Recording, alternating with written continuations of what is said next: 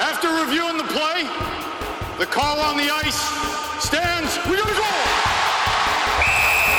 Okay, fellas, we are set to go. Let's go! We are kicking. Watch the blue! Yeah. There we go. Yeah, baby.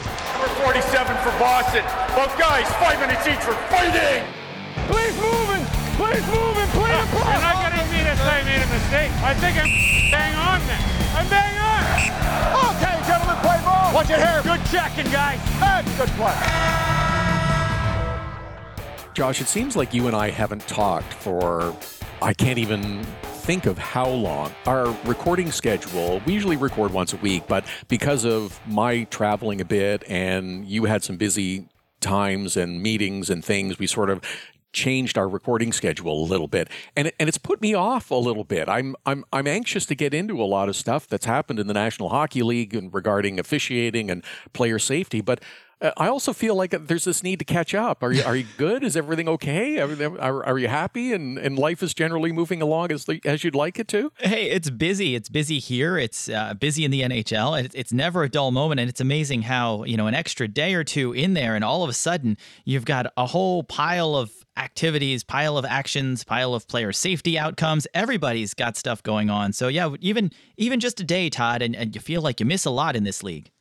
It's a busy time of year. We're down to single digits in terms of games left for a bunch of teams, and it's an exciting time of the year because we're going to have the playoffs to look forward to in no time at all. And what we're looking forward to now, though, is the Scouting the Refs podcast. We want to please make sure that you are following our social media channels. For Josh, of course, it's at Scouting the Refs on both Twitter and Instagram. And, of course, you've bookmarked scoutingtherefs.com in your browser, at Todd Lewis Sports on Twitter and Instagram to follow me. Coming up on this week's episode, it's another slash to the face, skilling it up and the repercussions, another ref injury, put your lid on, and 2 sticks are better than 1.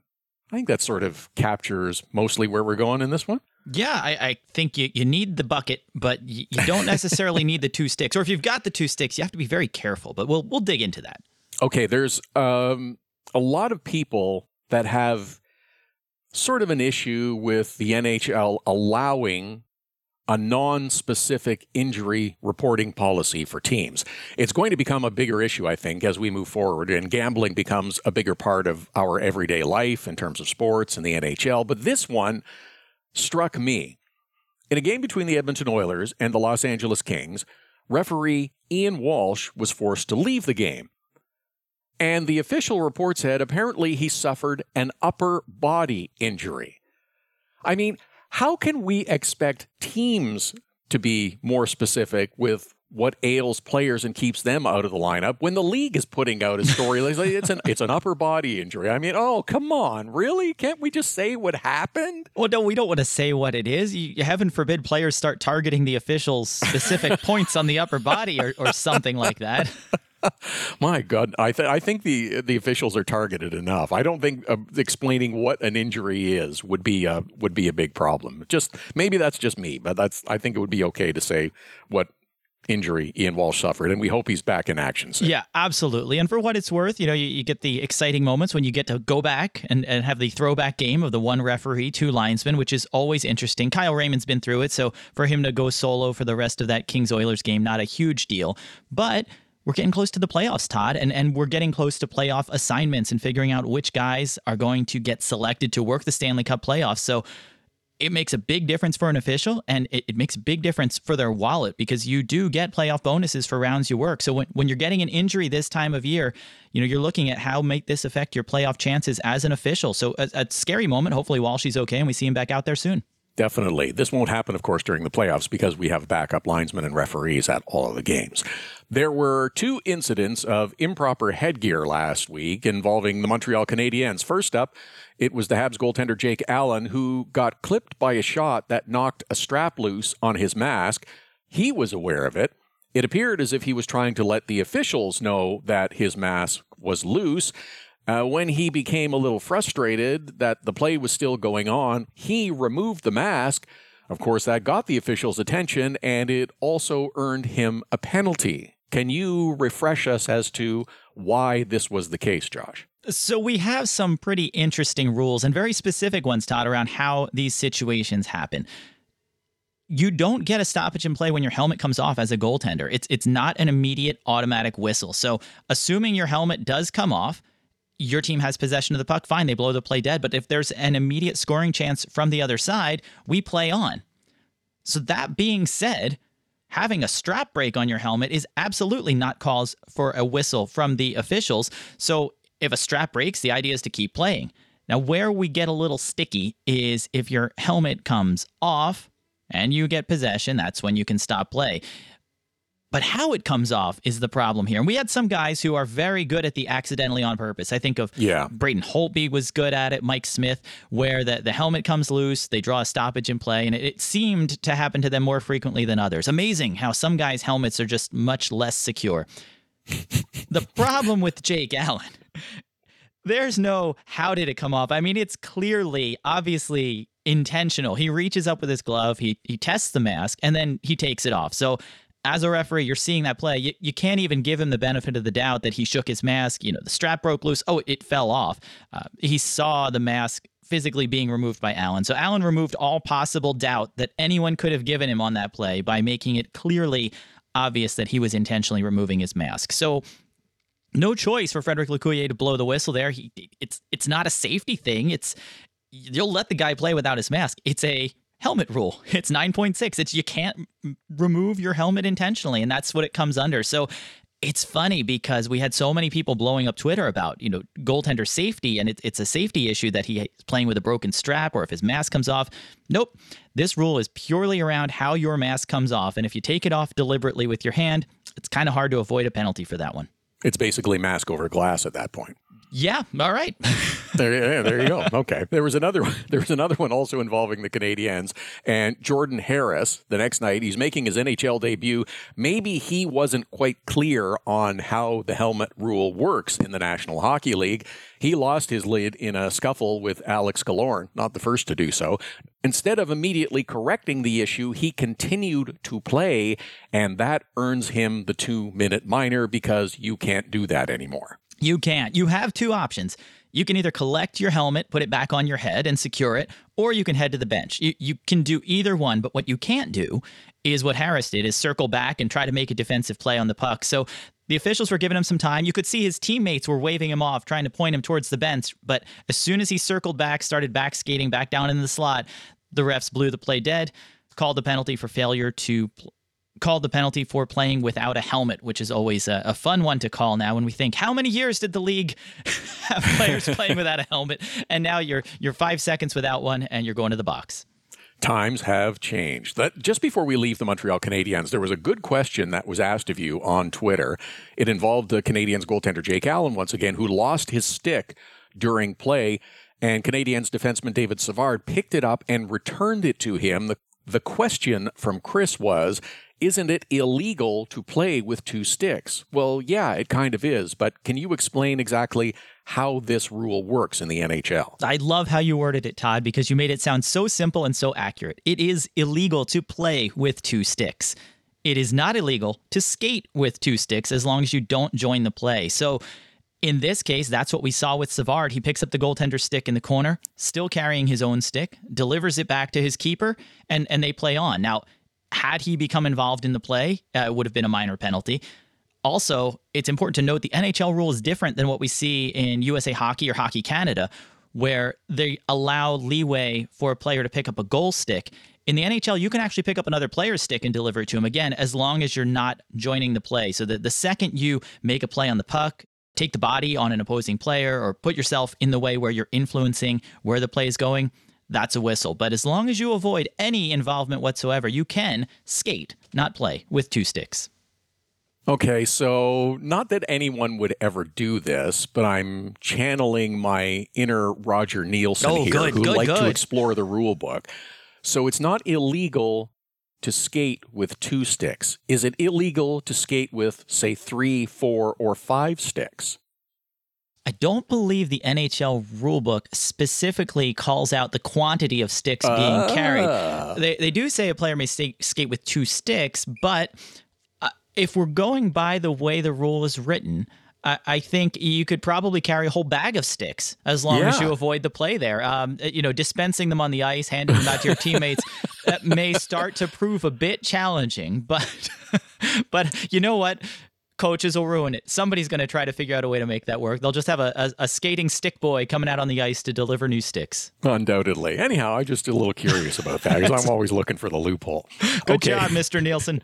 Let's deal with a couple of suspensions. Nick Ritchie got the stick up and took a gentle swipe, we'll say, at the face of Kevin Shattenkirk, and the Department of Player Safety appeared to basically follow the precedent set from an earlier ruling in a similar case and gave Ritchie a 1-game suspension.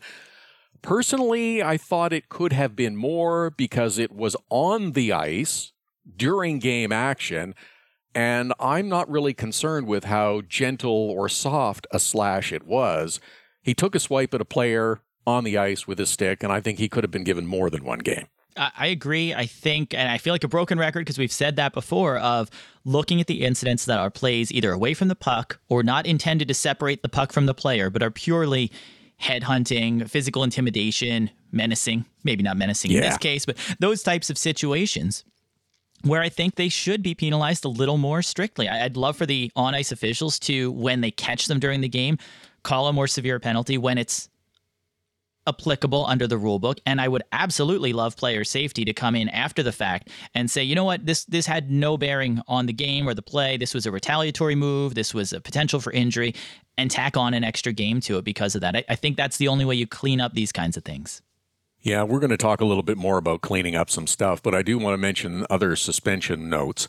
Casey Cizikas, in a game versus the Carolina Hurricanes, crunched Canes defenseman Brendan Smith into the end boards as Smith went back to retrieve the puck. I mean, this to me was an easy call for the officials who were watching this. As he watched the play from the high angle, Cizikas is charging from the blue line in. He does stop skating by the time he gets to the bottom of the face-off circle, but he just drives Brendan Smith into the boards. And I'm a little surprised that this wasn't called a major penalty and reviewed. It was a 2-minute minor assessed. Player safety took a look and decided they were going to suspend him for 1 more game. I could have seen at least 2 here. Agreed. I could see 2 games, and I was surprised to only see 2 minutes because this to me was a clear-cut boarding situation. He hit right through the numbers. You have a potential for injury there, a player going awkwardly into the boards. You have to remember, though, Todd, the officials are instructed to call the game as they see it in real time. So they're making that call on the ice by what they saw live. Now, we have introduced the ability for NHL referees to review any major or match penalties to see if they want to confirm that call or reduce it. It's a one-way review. You have to call the more severe penalty with the option of reducing it to a minor. So the NHL doesn't necessarily want them going in and saying, hey, this is a minor. Let's take a look and see if it should be a major. And they don't want guys calling it as the major purely with the goal of taking it to review and then deciding between the major and the minor. The desired outcome is for them to call it as they see it on the ice and then use replay as a tool to confirm that call. I think this is one of those cases where if you know it's a minor penalty, you know absolutely that you're giving at least a minor for this one. I don't see the harm in calling the major. Call it and go back and review it and make sure you're right. But it's these types of circumstances that I think that second look does help the officials make the right call. And it would be a great opportunity to do so. It's just changing that mindset of calling what you see on the ice versus knowing that it's either going to be a major or minor. And let me call the more severe one because I have the option to reduce it upon review. And I wish they would loosen the reins a little bit more and encourage the officials in these cases to call. If you think it's borderline between a 2 or a 5, call the 5, review it, and go from there. I think it gives them a better chance to get it right. And I don't think it's going to swamp us with reviews. There aren't that many situations that would call for it. But in this case, I think they would have gotten the right call. I think on second review, I would have given it a major penalty. On second review, I would have assessed a major penalty. And I have a feeling that the on-ice officials may have agreed. And I guess that's it, is the rule book has to be a bit of a living and breathing thing, too. So we've done this for a while now with the review. As you mentioned, it only works one way. Maybe it needs to be looked at, and whether it's a minor or a major, you can decide to review it. There will only be a few specific penalties that are allowed to be reviewed. Remember, they're talking about being able to eliminate a penalty if a major is called when you have a review. So this should all be part of that same discussion, I think. I absolutely agree. And even if you don't change the rule book, just changing that mindset of having the officials feel empowered on those borderline calls to say, this is a pending major. And in this case, you go with that, you review it and go, you know what, I was right or I was wrong. But there are definitely those situations when you're just not going to get as much information in that real-time live view on the ice as you will with a replay. So I don't want to make this a game of replays, and I don't want the league to officiate via video review. But I think there are some circumstances, and I think this Cizikas play is one of them, where, you know what, a second look wouldn't have been a bad thing. There is one other New York Islander note I want to get in here. As Barry Trotz was trying to call a timeout in a game against the Blues, he banged a stick against the boards to try to get the referee's attention, didn't have any success, so he tossed it on the ice, which of course got him the timeout and also got him a little more than he bargained for, didn't it? Well, it certainly got everybody's attention on that one. I don't think Steve Kazari appreciated how he got the attention, but it worked. Trotz's response had the desired effect. And there was a little miscommunication out there. Some members of the media reporting that he was disputing the call or a missed call that had happened moments prior to the goal, which after the fact they clarified and said, nope, he just wanted a timeout. But man, when you're down 4-0, you got that frustration boiling over, you're feeling ignored, and Barry Trotz does not want to be ignored. That's kind of understandable, I guess. We recorded our last episode of the Scouting the Refs podcast before the now infamous Arizona-Anaheim game and the beatdown that Jay Beagle gave to Coyotes forward Troy Terry of the Ducks. I think everybody knows the story, but I thought we should give it a little perspective since just about everyone has weighed in on this. I'm not sure if there's an area that you want to look at or talk about. I know that some have criticized the linesman for not jumping into the fight soon enough, but I think that's a terrible mistake. First off, there were several altercations in this scrum happening at once. Second, the linesmen have to protect themselves too if they're going to be effective in terms of trying to break things up. And it appeared to me that they were looking to try to break things up, but also trying to dodge a bunch of punches that were kind of headed their way. And you don't want to catch one of the fists from Jay Beagle, as Troy Terry demonstrates. Poking the goalie for a covered puck with a 5-0 game, it's over the line. Does it warrant the level of escalation that we saw? I don't think so. I'll just give it to you now, Josh, and say I don't know where you want to go with this, or I'm not sure what else we can add, but there's a couple things I'll touch on after you. Yeah, well, I think your first point's a valid one, Todd, and it's a concern when you have officials breaking things up and you've got scrums happening all over the place, that in order for the officials to remain safe, you really don't want to break it up unless your partner's going in with you, because you're shoving yourself in the middle. You're at risk for catching punches or getting clobbered or getting knocked down, or even worse, bringing both players with you as you fall to the ice, and you're introducing an additional level of risk. Not that these guys can't hurt themselves or each other by punching, but once you're sending them off balance and falling to the ice, it can create an even more dangerous situation. So it's one of those things where you do want to go in as part of a coordinated effort. It's also one where the referees, everybody should remember, they're giving commands to the players. They're trying to tell them to break it up and giving instructions and taking notes for what's happening. But they're not jumping in to break them up. And that's typically not their job to do that. So they're not physically jumping in to separate. Certainly, when you have a dangerous situation or when you have one player that's overpowering another one, I think then that changes the complexion of where you need to be and how aggressive you need to be in breaking up the fight. But it's a tough spot. People complain that there's 4 guys on the ice and it's too many extra officials out there getting in the way. And then this happens and there's not enough, right? So it's a hard spot to be in, but you just have to remember that they have those guidelines that they're working in to try to keep themselves and the players safe. And unfortunately, when you have all these guys pairing off around the ice, there's going to be gaps. And it just happened that Terry Beagle fell into one of those. The other part of this, and I don't think that they were combining the incidents or the circumstances was correct, but the other part of it is those that suggest Trevor Zegras is a hot dog or showboating is part of the problem is absolutely mistaken. He is both incredibly talented and skilled. He's also an innovator. which is why he's been able to find ways to score these goals during the game. And I think it's terrible to try to dumb down the league in that sense of criticizing that. And until the league, the teams, and broadcasters get out of the dark ages, then this is going to continue to be a problem. And I put broadcasters in because using analysts with the lack of depth, as we have seen, and I'll name Tyson Nash as an example, but there are others, they are part of the problem. And I don't give a crap that he spent the next 24 or 48 hours backpedaling and trying to justify his comments. He's not capable of proper analysis on a play of this type. And I think that we're almost at a crossroads with the game in terms of being innovative and creative and scoring unique goals and having the skill level jump to another higher level, and those that still want to keep the game in the dark ages. And I think that that's part of the problem here. I agree with you. I think you've got two parts of it, Todd. First off, you have the folks that don't agree that creativity and innovation should be where the NHL is going. And I have a hard time understanding that point of view when you have guys that aren't necessarily showboating, but they're just bringing some creativity, some different moves, something else out there to the game. And I find it so hard that you can be against it, especially, we look at the feedback for this of showboating and being flashy, or even going back to John Tortorella's comments with Zegras making the goal from behind the net of, this isn't part of the game. This is not what hockey's about. It is.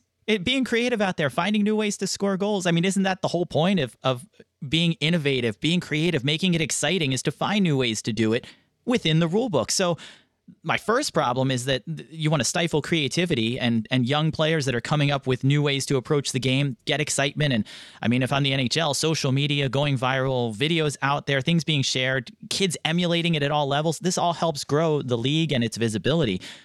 But the worst part of that is that you can be against it, and I can disagree.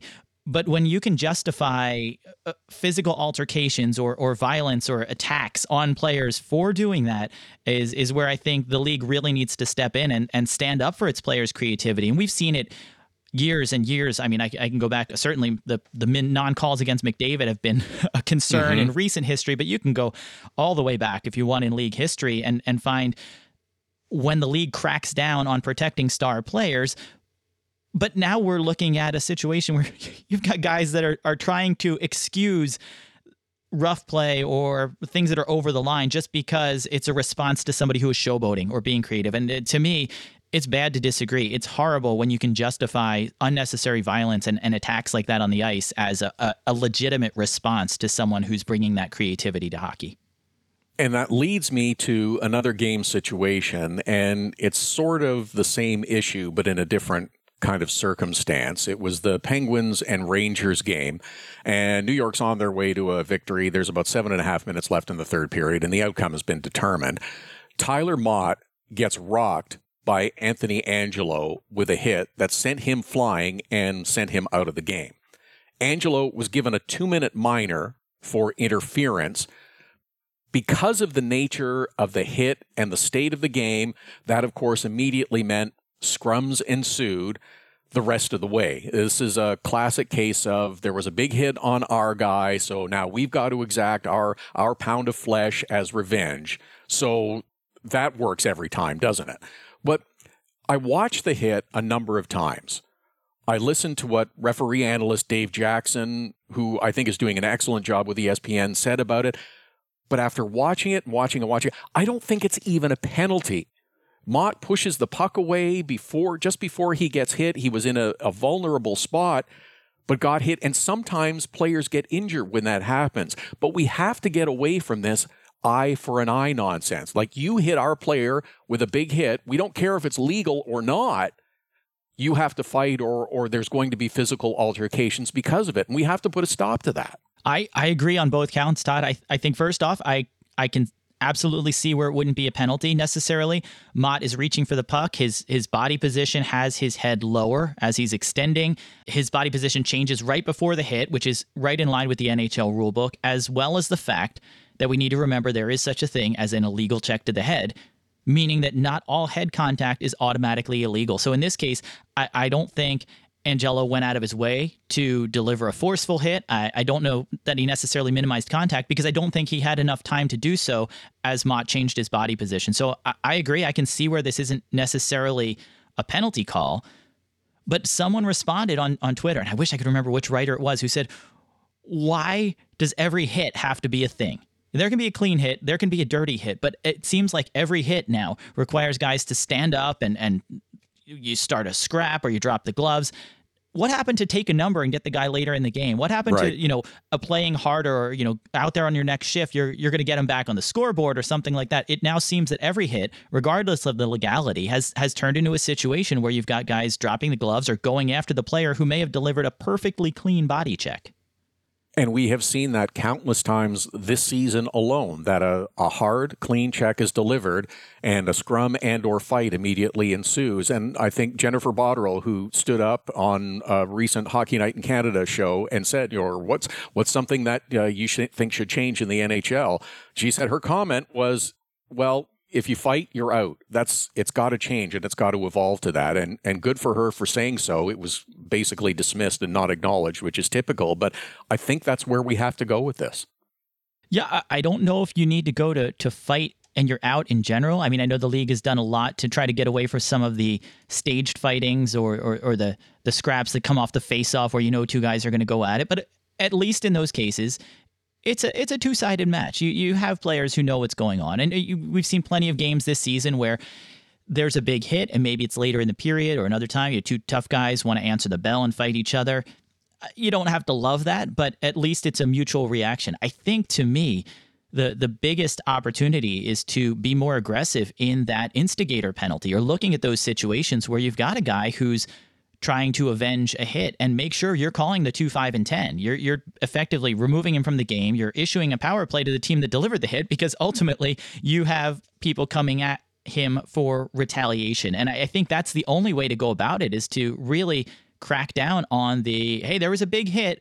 If somebody goes after him, you're getting 2, 5, and 10. And we're going to call that instigator because a normal response, like I said, you want to take a number, you have a fight later on, fine. But when people are coming together and starting a scrap immediately following a hit, I think that's the only way to get rid of it. And I think that's the only way to make the point that you can't differentiate between a clean hit or a dirty hit. You need to trust that the officials can get those dirty hits, and maybe that's a separate issue.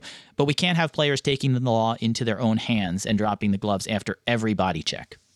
It's a debate I suspect will continue for some time. There is another debate that's going to go on, and that's going to be what happens to Evgeny Malkin. And we'll wrap up with the comment that Evgeny Malkin is having a hearing with the Department of Player Safety for the high stick / cross check to the chops of Mark Borowiecki. You spell it however you want, of the Nashville Predators. They had an exchange. Borowiecki got 2 for slashing. Malkin got a double minor for high sticking, and as mentioned, is going to have the hearing. As we're recording this, they haven't had the hearing yet, but I think we'll be discussing this one on our next episode.